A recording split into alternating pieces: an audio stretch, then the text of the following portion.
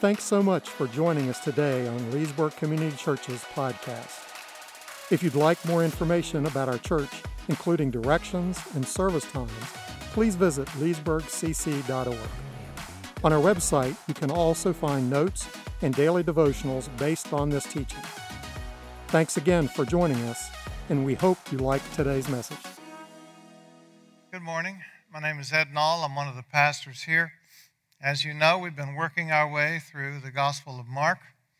I had a message prepared this weekend about the transfiguration of Christ in Mark chapter 9.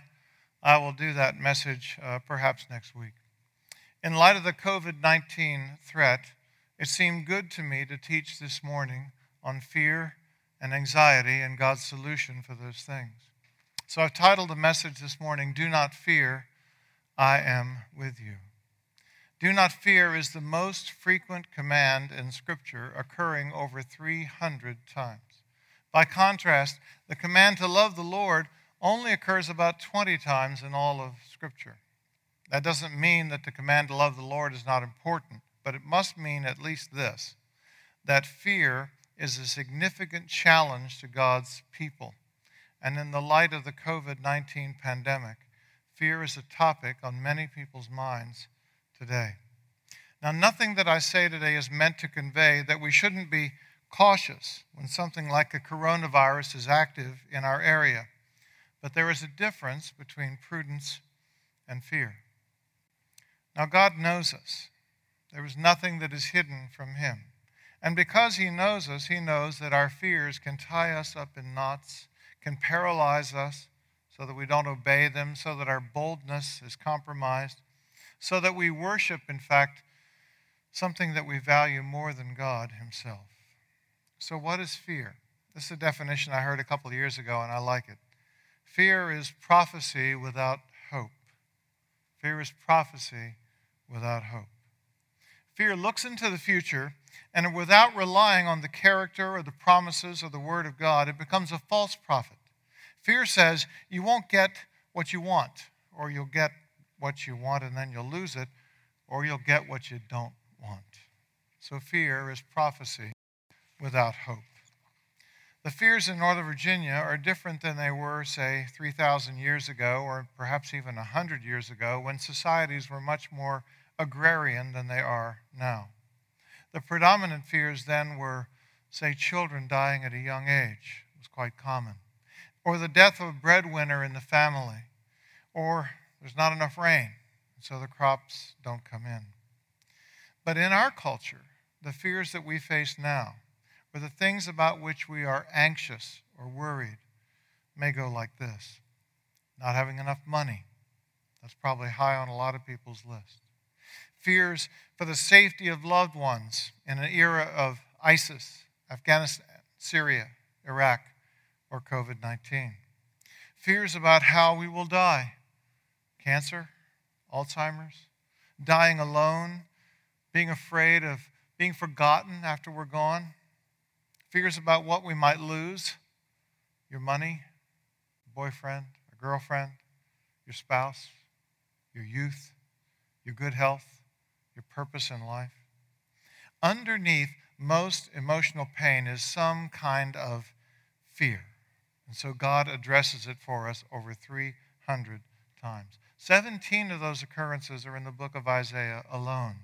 So let's look at two passages in Isaiah, chapters 41 and 43, and we'll discover together that God doesn't just issue commands like do not fear.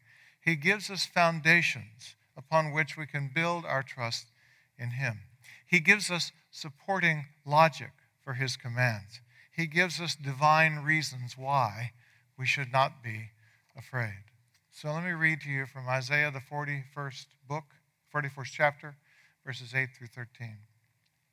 But you, Israel, my servant, Jacob, whom I have chosen, the offspring of Abraham, my friend, you whom I took from the ends of the earth and called you from its farthest corners, saying to you, you are my servant, I have chosen you and not cast you off.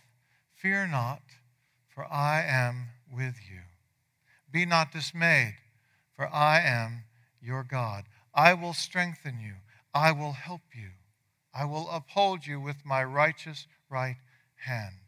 Behold, all who are incensed against you shall be put to shame and confounded. Those who strive against you shall be as nothing and shall perish. You who seek those who contend with you, but you shall not find them. Those who war against you shall be as nothing at all. For I, the Lord your God, hold your right hand. It is I who say to you, fear not. I am the one who helps you. Here is divine logic. Apart from God, you can do nothing. With God, all things are possible. Apart from God, you can do nothing that is significant eternally or ultimately satisfying. But with God, those things are possible. Apart from God, you have every reason to fear. But with God, you have no reason to fear at all. That's why the most frequent phrase that is paired with the command, do not fear, is this: I will be with you. Do not fear, I will be with you. Isaiah in chapter 41 and in chapter 43, which we will look at in a few minutes, is pointing us to a foundation that God has provided. And God's foundation for us is not prophecy without hope. It's prophecy with hope. And that hope is not just a wish. It's a sure and certain hope for those who believe in him. Let me tell you a story about foundations. I have loved New York City ever since I went there as a child. I love the music, the jazz, the theater, the food. I even like the attitude of the folks there. Almost everything about New York I love, and I love their buildings. When we're on vacation, we go there most every year. My wife, Heidi, likes to sleep in, and I like to get up early, find a good diner, usually a Greek one, and then I walk around the city and take pictures of buildings that interest me. I'm also quite an expert sidewalk superintendent. I love to watch buildings go up. The whole process has always fascinated me. But if you look at an aerial photo of Manhattan, you will see certain sections of the island have very tall buildings and others do not. Why? It's because of what lies underneath the ground. There are 5 kinds of bedrock in Manhattan. Granite, a material well suited to strong foundations. And the strongest is called Manhattan schist. It's a type of rock. And the strength of the foundation that goes into that rock is what allows builders to put up 40 and 50 and 60 and 100-story buildings. So I want us to vividly see this morning the foundation of God's command, do not fear, in this passage. What are the reasons that God gives us that we need not fear? What foundation does God place under us to support lives of courage and no fear? There are many in this passage. First, in verse 8, Abraham is called God's friend. Since Christ is the Messiah who comes from the line of Abraham, Isaac, and Jacob, those of us who have faith in Jesus and live on this side of the cross, we are God's friends, so we need not fear. And then in verse 9 it says, God has chosen us and called us. These words are echoed in Ephesians 1, when the Apostle Paul says, God chose us in him before the foundation of the world. So do not fear. And then in verse 10, Isaiah gives us 5 reasons not to fear. 5 reasons to be of good courage. I am with you. I am your God. I will strengthen you. I will help you. I will uphold you. These are 5 bedrock promises upon which you can build your life. And so one of my goals for you today is that when life comes at you hard, and it will, and you are tempted to worry or to be fearful or anxious, that you will remember this place in the Bible, Isaiah 41:10, where God promises to strengthen you and help you. And you will call God's promises in Isaiah 41:10 to mind. So let's unpack them for just a minute. 5 foundational promises from Isaiah 41, verse 10. First, fear not. Why? I am with you. This is a simple promise. Life will be hard. Jesus said, in this world you will have trouble. But if God is with you, God is like a guide in a foreign, dangerous country who not only shows you the way to where you're going, but he protects you as you go, and he ensures that you get to your final destination. Second promise, be not dismayed. Why? I am your God. We follow, if we have faith in Jesus, the one true God. Our God has authority, all authority and power. He's not a man-made God. If you look back at verses 5 through 7 of Isaiah 41, we didn't read those, but if you look back there, you'll see the response of godless people to their fears. They make idols for themselves. They make statues. They make things out of silver and wood. And then when times get tough, they nail them down so that they won't fall over. That's what it says. It seems silly, doesn't it, to worship a God who can fall over? But don't you and I do the same thing? I think we do. Let's say our predominant fear is not having enough money. What do? Well, we plan ways to get more money. Or we're not really generous with the money that we have because we're trusting in our money and not in God. In essence, we're nailing down our idol so it doesn't fall over. Third promise, I will strengthen you. God does not just promise that he is strong. He promises to strengthen us. In Psalm 119:28, the psalmist is in distress. He says, my soul melts away for sorrow. Strengthen me according to your word.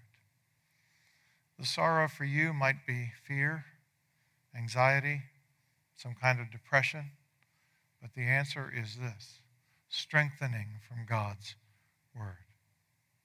A fourth promise, I will help you. I will help you. There is an epidemic of self-salvation in the world today. More and more people seem to be convinced that they have no need of God. King David knew, and he was the richest man in the world up until that point, he knew that he needed help. So he said in Psalm 70, this is the richest man in the world, I am poor and needy. Hasten to me, O God. You are my help and my deliverer. And then fifth, I will uphold you with my righteous right hand. Even people who believe in Jesus and are relying on him for their salvation from sin often live as though they were relying entirely on themselves.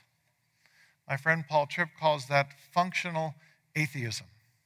We say that we believe one thing, but we live as though we believe nothing.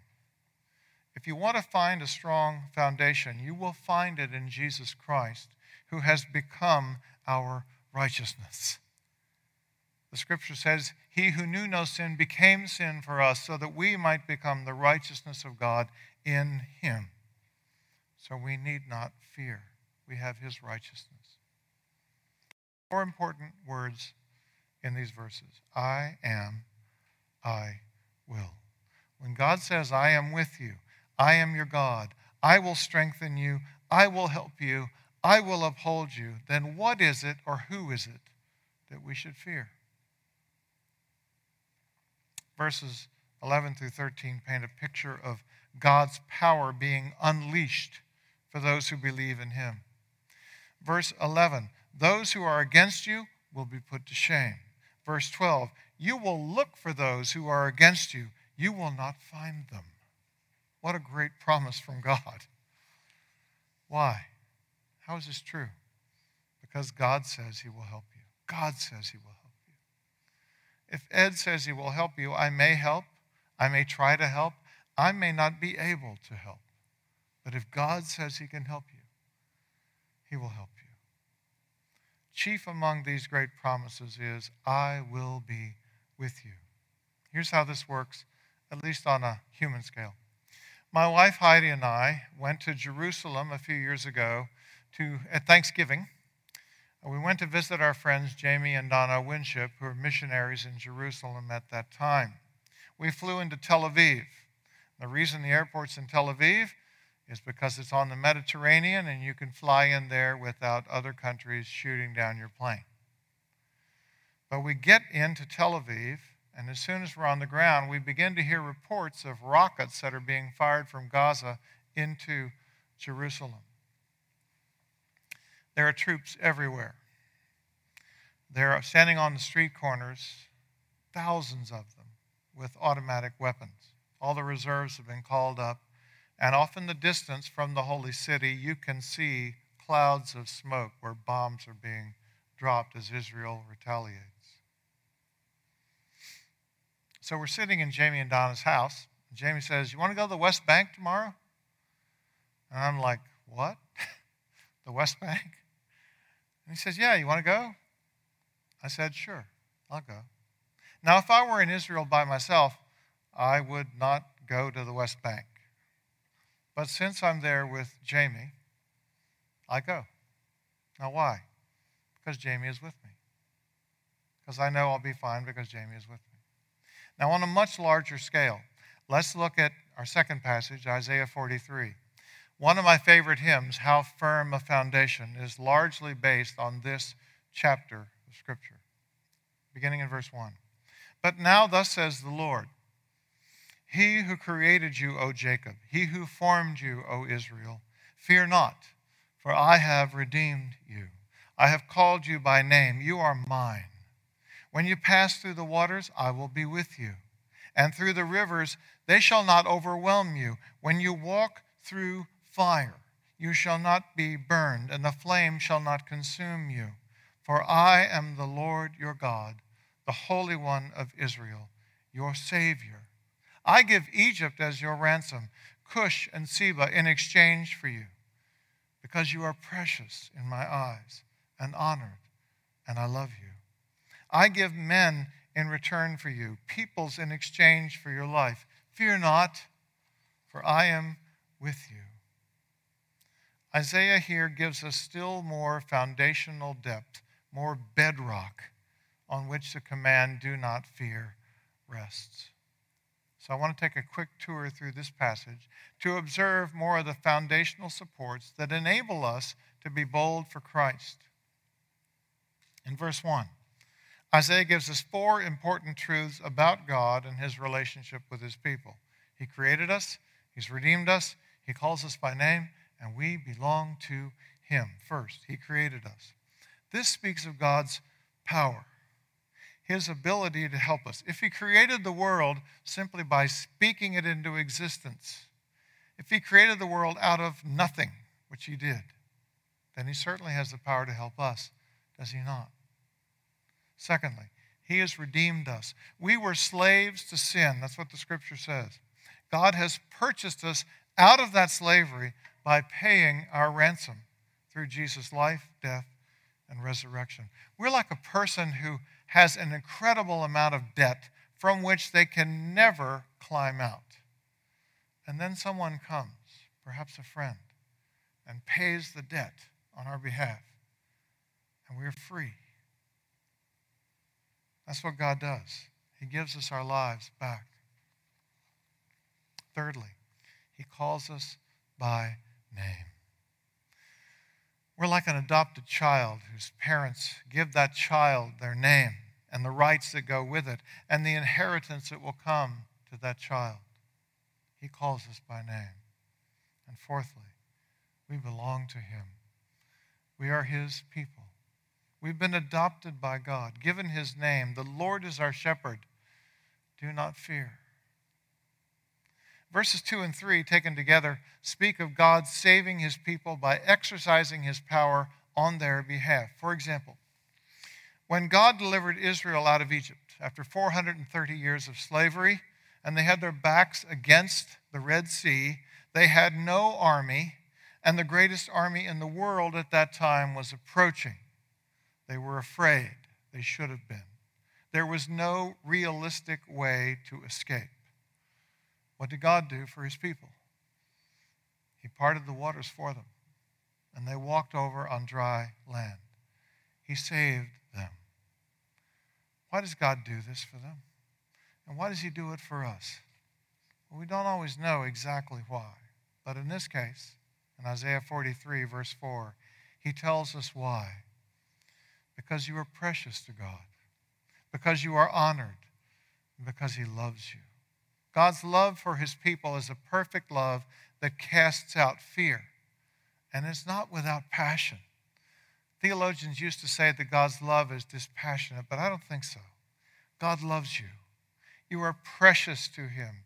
He honors you by giving you his name. God does not save us grudgingly, but willingly, if we will place our trust in him. He loves us so much that, like the children of Israel with their backs to the Red Sea and no realistic hope of being saved, God takes sinners who have no realistic hope of everlasting life and gives us salvation not through our good works, but through faith in Jesus Christ and his finished work. You are precious to God if you have placed your trust in him, and you are loved by God passionately. So here in these 4 little verses of Isaiah 43, we see 8 things as a foundation upon which we can build our lives without fear or anxiety. God created us. He has redeemed us. He calls us by name. We belong to him. He has delivered us, paid the ransom price. He calls us precious, and he tells us that he loves us. Therefore, if all these things were true, fear not, for I am with you. Did you get a bad diagnosis this week? Fear not. God is with you. Did you lose your job? You're not sure where the next one will come from. Fear not. God is with you. Are you depressed, worried, anxious, or afraid because of COVID-19? Fear not. God is with you. Verses 5 and 6 of Isaiah 43 speak of God's gracious response to Judah's sinful disobedience. Isaiah is telling the people of Judah, who are largely blind and deaf to the truth, that God is still arranging history to bring a blessing to his people. The people believe that the promises of God to Abraham are no longer true. Their nation is in decline. They will be overtaken by foreign powers. But here's what God says to them through Isaiah in response to their fear. Remember, there are conquered and divided people who are being scattered. And this is what God promises to do. Fear not, for I am with you. I will bring your offspring from the east, and from the west I will gather you. I will say to the north, give them up, and to the south, do not withhold. Bring my sons from afar and my daughters from the ends of the earth, everyone who is called by my name, whom I created for my glory, whom I formed and made. These are tremendous promises given to a disobedient people, much like God's promises to us. Given not because we deserve them, but because God is gracious, patient, loving, and because he upholds us with the righteousness of Jesus the Christ. Now, for our time this morning, we're going to look at 2 measures of God's love for us, 2 measures of the intensity of God's commitment to us that will, if we know and understand them, take them into our hearts, enable us to live with boldness, courage instead of fear, instead of timidity. I'm going to call them super foundations. The first is God's commitment to his glory, and the second is the gospel of Jesus Christ. For this first point, God's commitment to his glory, I'm going to go John Piper on you for just a couple of minutes. When God says in Isaiah 43:7, whom I created for my glory, it may sound a little strange to modern ears. We would ordinarily think of someone whose aim is their own glory as being arrogant. But for God, the God of the universe, glorifying himself is right. It is essential, in fact, that he do so. Why? Because wrapped up in God's glory, included in his glory, is the joy of his people for eternity. Here's how Piper expressed it in a sermon he gave at Wheaton College about 40 years ago. It's a sermon that changed my life. What could God give us to enjoy that would show him to be most loving? There's only one answer, really. It's himself. If God would give us the best, the most satisfying thing, that is, if he would love us perfectly, he must offer us no less than himself for our contemplation and fellowship, end quote. There isn't anything more valuable, more glorious that God could give us than himself, and so he does, in the person of his Son, Jesus Christ, who, according to Hebrews, is the exact representation of God's being. His absolute, perfectly righteous, undefeatable commitment to pursue his glory above all else is the guarantee, the super foundation that supports all the foundations that we have seen for our lives in Isaiah 41 and 43. God is completely committed to his glory. And if you believe in him, your salvation from sin, God's care for you all of your life, and your assurance of eternal life with him are part and parcel of his glory. So that's one super foundation, God's glory. And then we're going to look at the other, and then we're going to close. And this is the gospel foundation of our lives in Romans 8:31 through 39. Romans 8 is my favorite chapter in my favorite book, in my favorite book. And I'm going to comment as we go, briefly, verse by verse, as Paul works his way logically through these ideas. And then we'll summarize and close in prayer. Verse 31b, if God is for us, who can be against us? The simple answer is no one. But how do we know this? Paul answers the question in the next verse, verse 32. We know this because he who did not spare his own son, but gave him up for us all, how will he not also with him graciously give all things to us? Working from the greater to the lesser, since God gave us his Son, won't he also give us what we need for daily life? But we sometimes think, I'm not good enough. I don't deserve that kind of love. So Paul answers, who shall bring any charge against God's elect? It is God who justifies. There is no longer any record of the charges against you. The debt has been canceled. It's been nailed to the cross. God has declared us righteous in Christ if we have placed our trust in him. But we will still say often in our humanity, I feel condemned by my sin. So Paul answers, verse 34, who is to condemn? Christ Jesus is the one who died. More than that, who was raised, who was at the right hand of God, who indeed is interceding for us. Paul answers us with the gospel. No one can any longer condemn you because a perfect sacrifice has been made for you by Jesus Christ and accepted by God the Father. Christ died for our sin, was raised from the dead, is at God's right hand. And what does he do there? He intercedes for us. He intercedes for us. So have no fear. And now, Paul will address our fears in verses 35 to 39.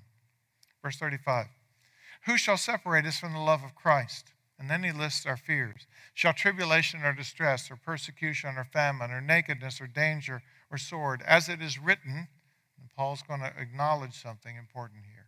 As it is written, God's people are not immune to suffering. As it is written, for your sake, we are being killed all day long. We are regarded as sheep to be slaughtered. But I love Paul's answer. He says, no. No. In all these things, even our sufferings, we are more than conquerors through him who loved us. You are precious, honored, and God loves you.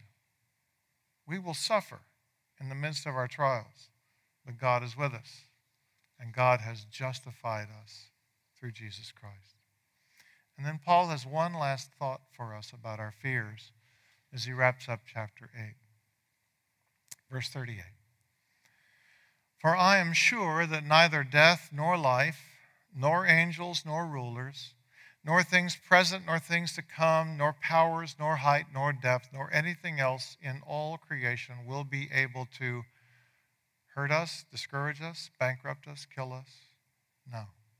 Trials will come. But there's something more important than trials. Nothing else in creation will be able to separate us from the love of God in Christ Jesus our Lord. Nothing can separate us. So let's look back over the last 30 minutes and remember what God has said.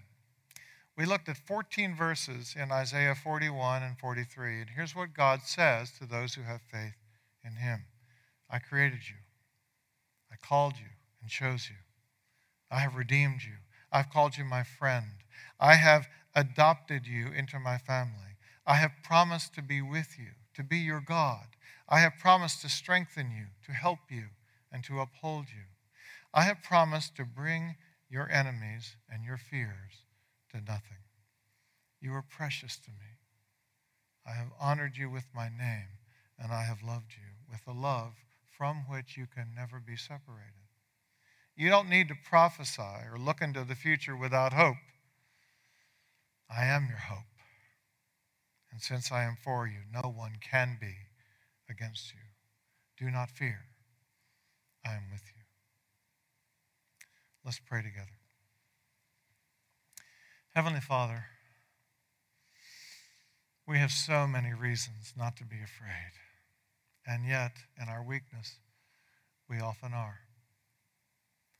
And so, Lord, we ask for your help, that you would forgive us for the times when we doubt you, for the times when we are not as bold as we should be, and that you would grant us forgiveness, and that you would enable us by your grace to be strengthened by you, to trust in the promises that we have heard about this morning, to trust in you. And Lord, as we face the unknown here over these next weeks or months, give us grace to trust in you. And not only to trust in you for ourselves, but to minister to others around us, to encourage each other daily, as long as it is called today, with the gospel and with a word of hope and a word of encouragement. And Lord, enable this church, as your church, to reach out into the community and help with the needs that we see. Heavenly Father, may you be glorified through COVID-19 and through the actions of this church and through your word and through your precious Son, Jesus Christ. May you be glorified. We thank you in Jesus' name. Amen.